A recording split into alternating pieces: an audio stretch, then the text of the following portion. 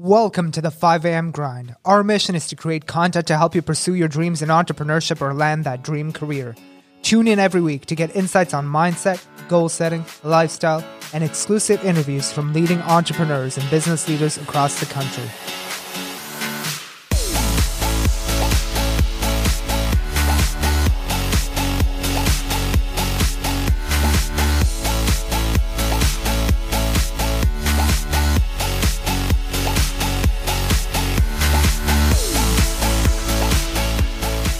Welcome to the 5 a.m. grind.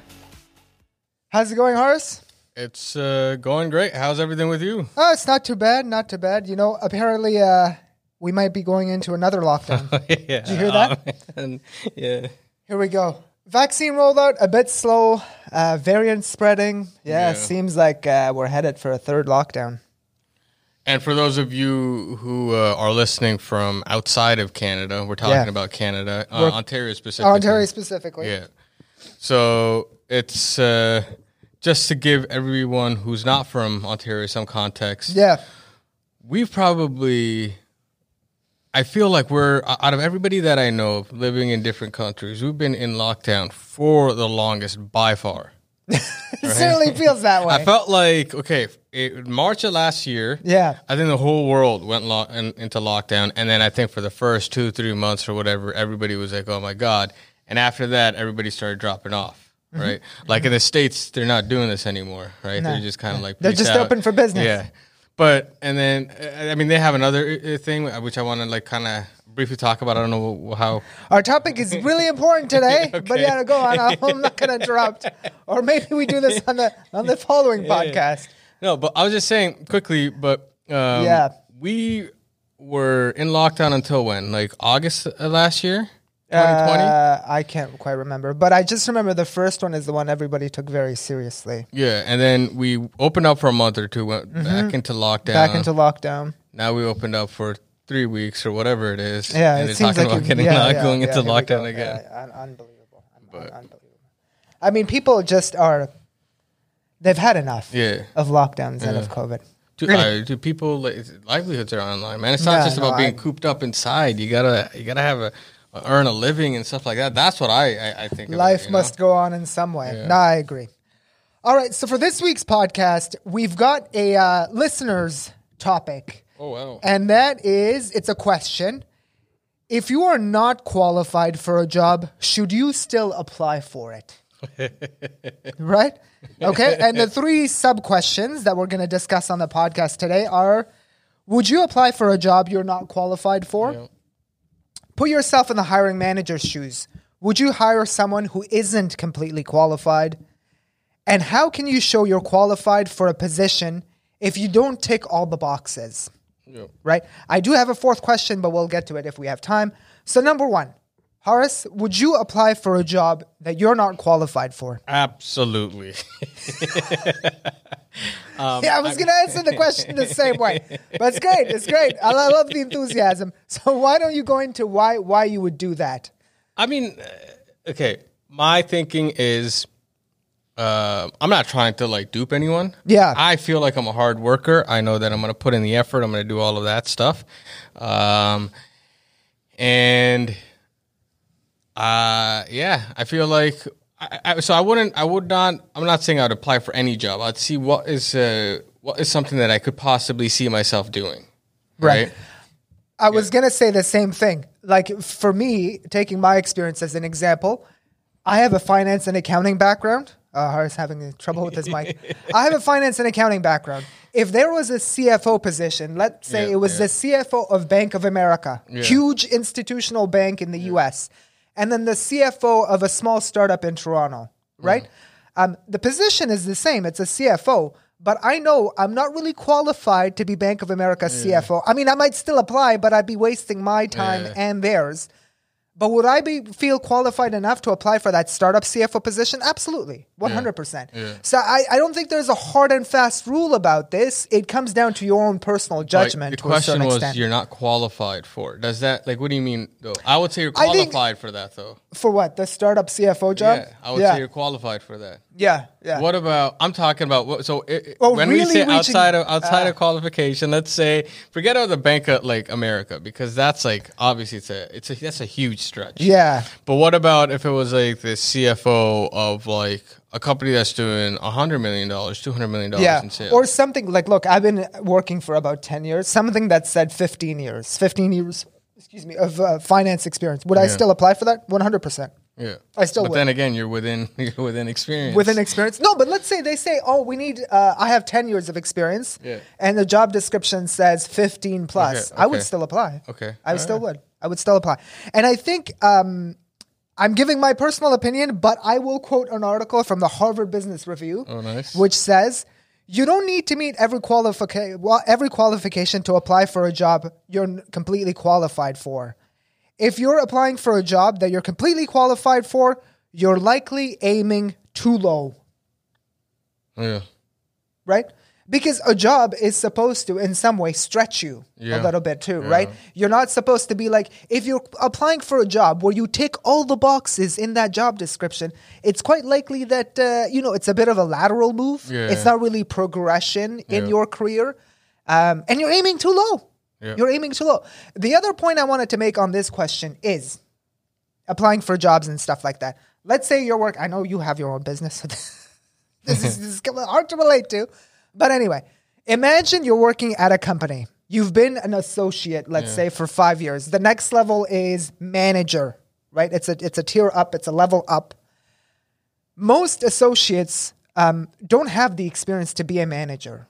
Right? Like technically speaking, they haven't managed people. Yeah, they may have in their current job. They may have had, they may have shown transferable skills, but they don't have direct manager experience. But still, organizations promote from within, and people who are associates always get promoted within an organization. They become managers, senior directors, VPs, etc. People who move through their career and up the ranks don't necessarily have the requisite experience required for the next job.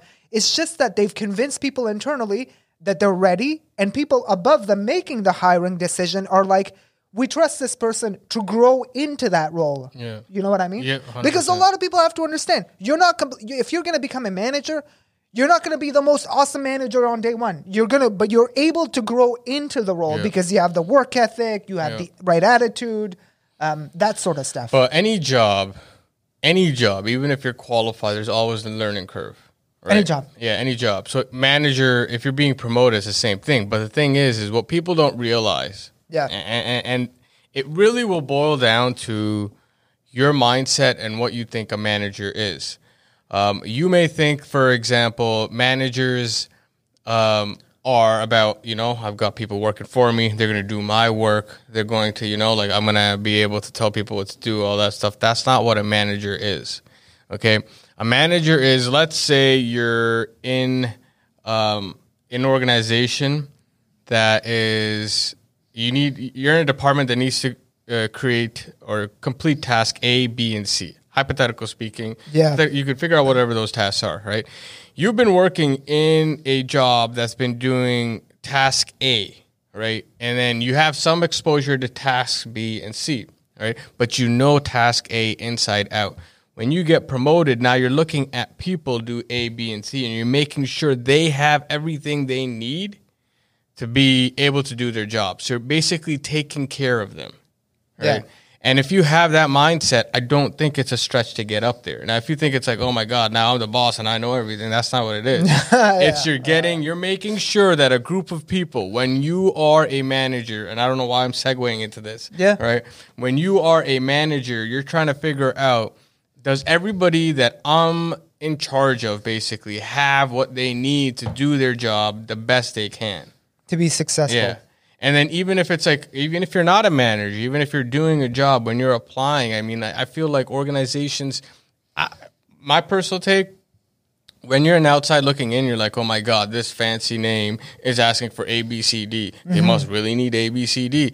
That's not really like what went down when they were trying to post that job posting. I feel like it's more like, okay, we need somebody who could do these type of tasks. Because if you're a dynamic organization, chances are your job description is changing or it's evolving with the organization.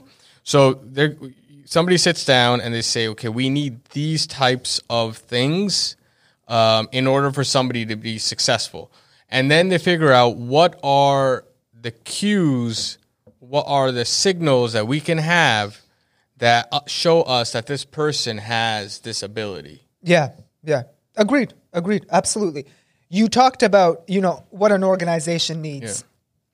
I think the key message I want to impart to a lot of people who are new to the new job seekers, graduates, etc., is that you treat job descriptions as a set of guidelines as opposed to very strict requirements, right? Because a lot of people are like, they'll go look at a job description and they'll go, oh, they need this. Oh, I don't qualify. Oh, they self-deselect themselves from applying to the job. Let me tell you something. I haven't done much hiring for positions, but I will tell you this. I've been part of a process quite often, and I know what goes on to like the hiring process, how resumes get selected, how job descriptions are developed. It's not a perfect science. Yeah. A lot of it is just, I think we need this, I think we need that, and let me put it on the job description. And I need 5 years. 5 years seems about right. Yeah. That's how job descriptions get developed sometimes. Yeah. It's absolutely ridiculous. It has sometimes nothing to do with the role, right? Because I've seen it such that people are like, oh, for an entry role, we need 5 years of experience. And you're like, dude, it's an entry role. Are you kidding me? Yeah. Right? And what I would do to a lot of new graduates and new job seekers is that if you see an entry role requires 5 years of experience, look for that same entry role on LinkedIn, let's say, and see someone who's doing that job today. Let's say it's a junior accountant at, Shopify. Let's pick a company, right? And I don't mean to knock Shopify, but let's say the job description says we need 5 years of work experience. Shopify, nothing against them, please. So let's say they say we need 5 years of work experience. And then you go on LinkedIn and see your friend who's working at a junior account at, let's say, Google, and they just graduated out of university and they don't have 5 years of work experience.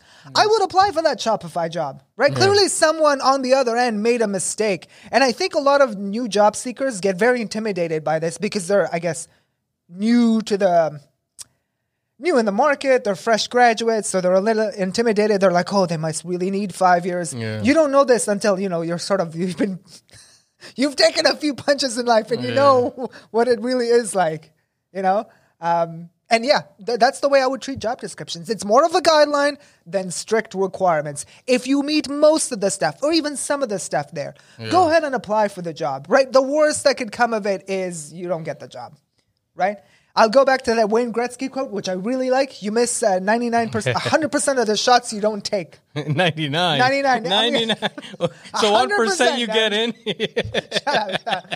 I was going back to his jersey number, but you miss 100% of the shots you don't take. Yeah. So take that shot. Yeah.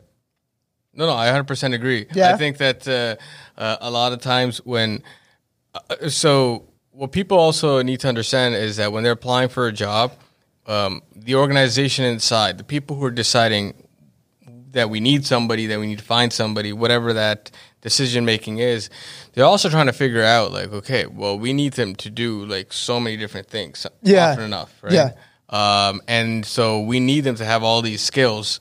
So we need to, maybe they should have some 5 years of experience or whatever. Yeah. That's possibly it. There's a lot of things that are not like, as much as they're trying to signal or to the other side as to this is what we need, not signal. So basically when the employer says I need 5 years of experience, what they're trying to say is you need somebody who's polished, right? And has some kind of experience, and knows how to write an email at least, right? Yeah. If it's an office job. And this could apply across the board.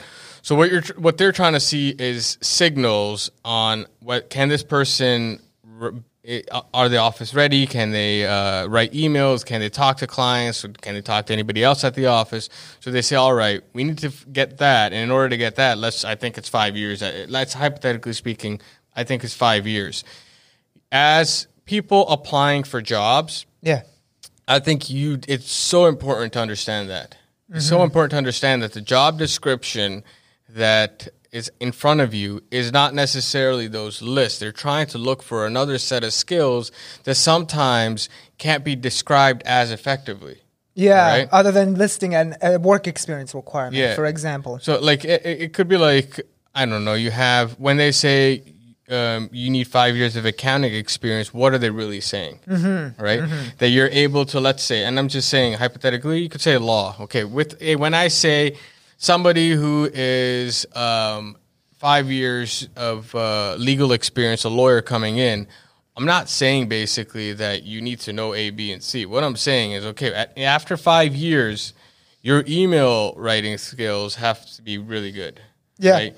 You're able to, like, articulate your point without saying anything unnecessary, without exposing things, without any of these other creating any liabilities. That's one thing. Second thing is you're able to handle different parties at the same time, right? You're able to handle competing interests at the same time, and you're able to manage that. You're able to make sure that you know what to say to who. All of these things, I mean, you've probably never seen that in a job description, but when I say 5 years, that's what I'm saying.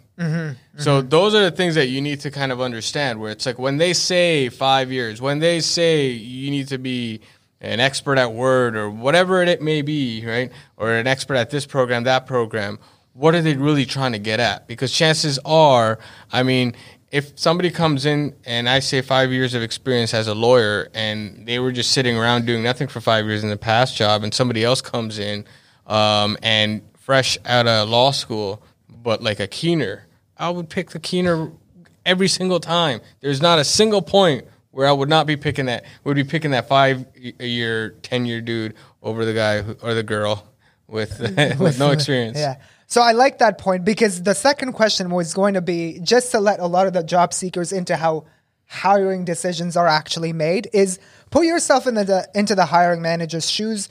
Would you hire someone who isn't completely qualified? And I think what you're saying is, even if that person isn't completely qualified, given the choice, let's say someone who has 5 years of work experience versus someone who has 2 and is less qualified on paper, but is motivated, has the hunger to learn, has a good attitude, that to me weighs more than just years of work experience, right? Because someone who is lazy and just what do you call it? Yeah, someone who's just lazy and complacent and doesn't want to progress and help you as an organization and help you grow.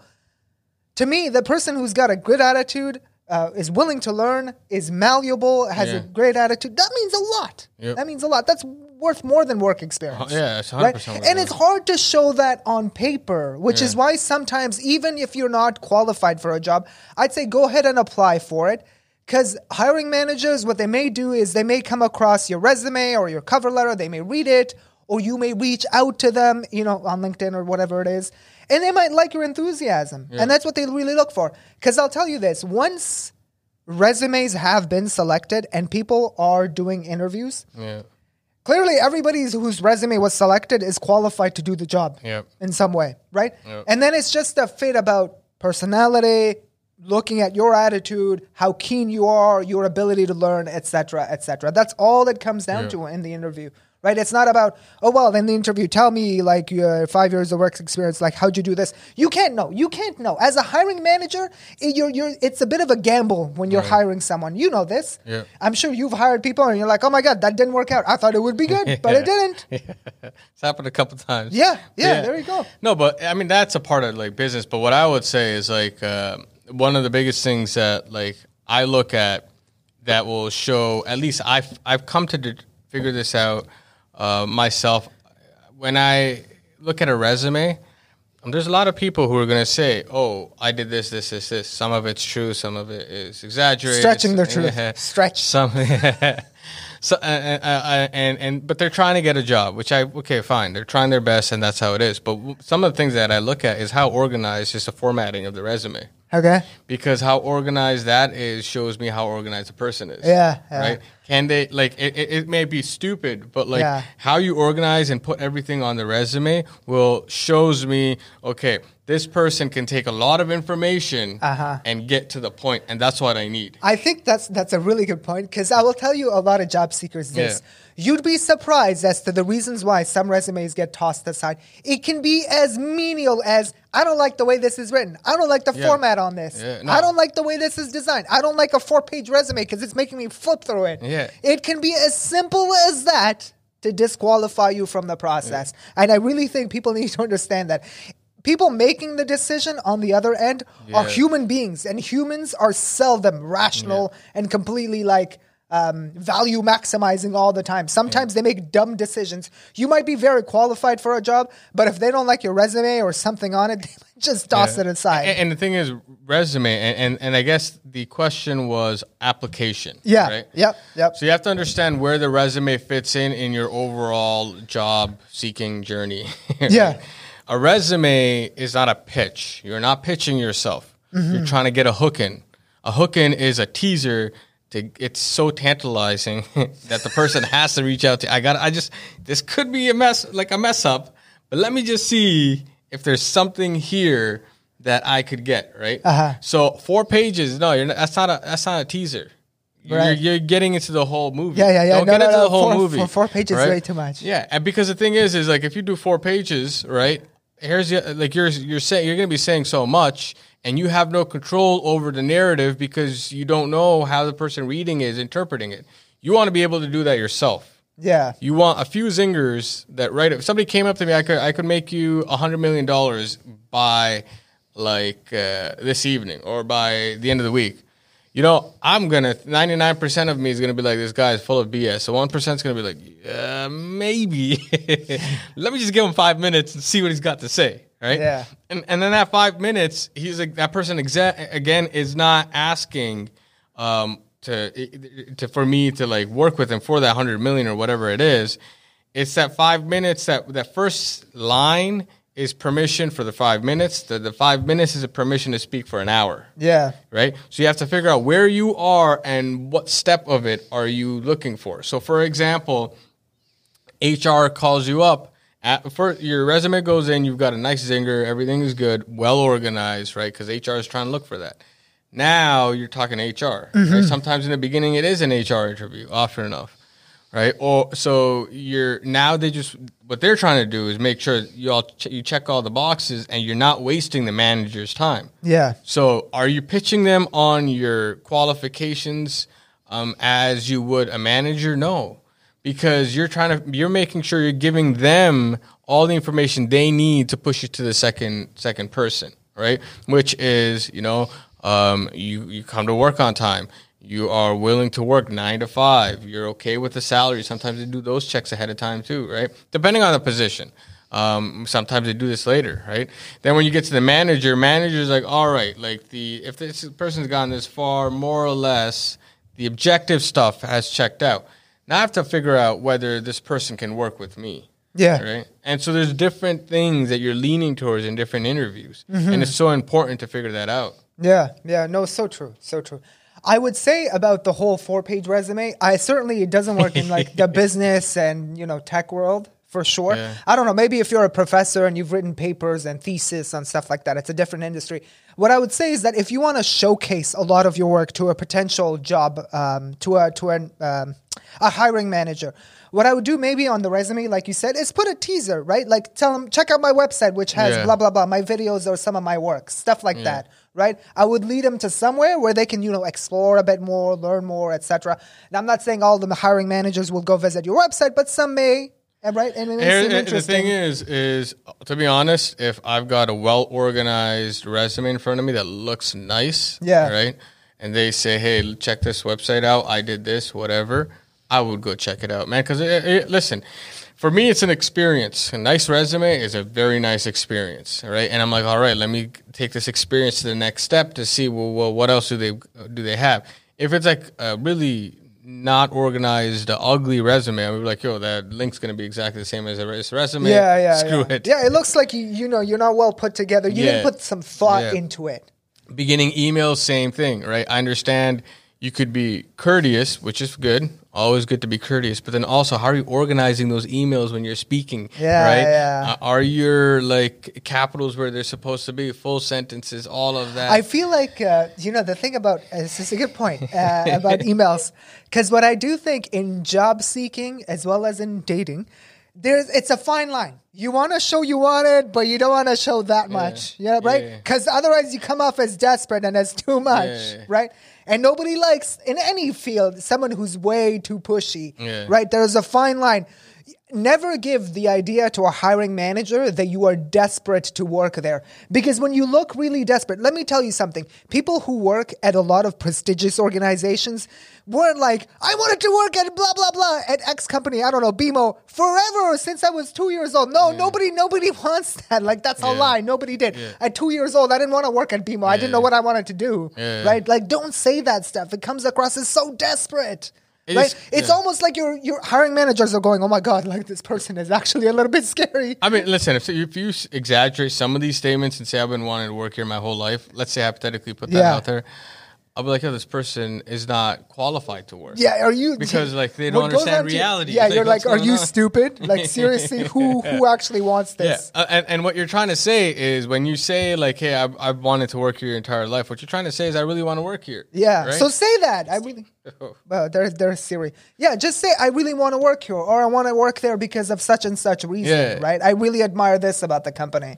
Right? If you say, like, instead of saying I've been wanting to work here forever, I would like working I'd want to work with you guys because I saw that you were doing this on your website and it really intrigued me and I'd love to get to know more. Yeah, something like that. Yeah, picture of how you can help that organization, which really goes a long way. And you know what? Psychologically, it's just complimenting them. If you tell somebody they've got nice shoes or a nice shirt, they feel good, right? Same thing with the company. If you tell them like, hey, listen, I like how this organization's doing this and I'd love to get to know more. I think it's a very good purpose.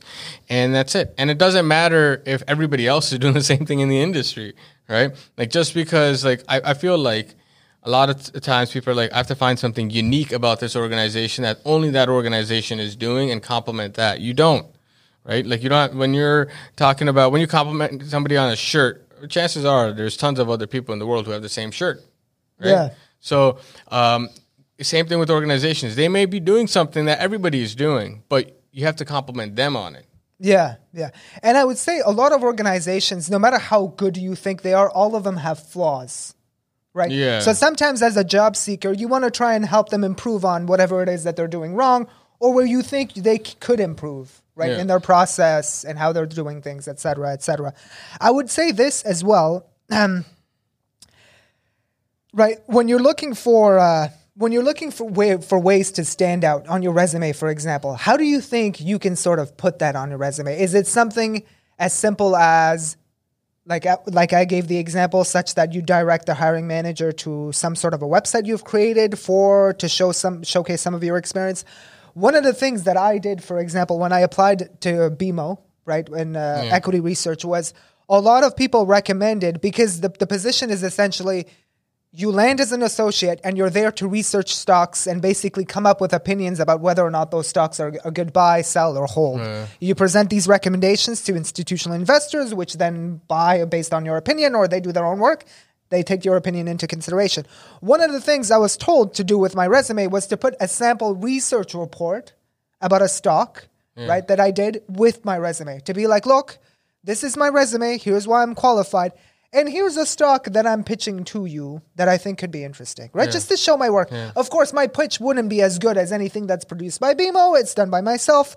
But nonetheless, it shows like I tried to do it. Yeah. Right? What do you think about that? Just standing up by showing some sort of a project or something you've worked on. Yeah, that's huge though. I mean, even though your research is not going to be the same as BMO, right? It's like, what they're learning from that is how organized is this person, what is his thinking, how is he going to pitch this to us, what kind of points does he prioritize. There's so much information in all of that. There is. That I would always, if you can, right, I would always put in some kind of piece of work that kind of showcases this is what I've done. Yeah, it really does. Because then, you know what it does? You go beyond just a resume, right? You kind of stand out a little bit from your competition. There's something unique about you. And you're not just telling a hiring manager, I did this. No, you're actually showing that I've done this, which goes a long way, I think, to showcase the experience that you have. You know what, Haris? I like this topic. You like this topic? Yeah. Yeah? Why don't we do a part 2 about this? Yeah. Let's do it. Yeah? All right. So stay tuned. We'll cover some of the rest of the questions about this topic in part 2. All right. So thank you for joining us for part 1. Take care, guys. This topic. Take care. See you on the next episode.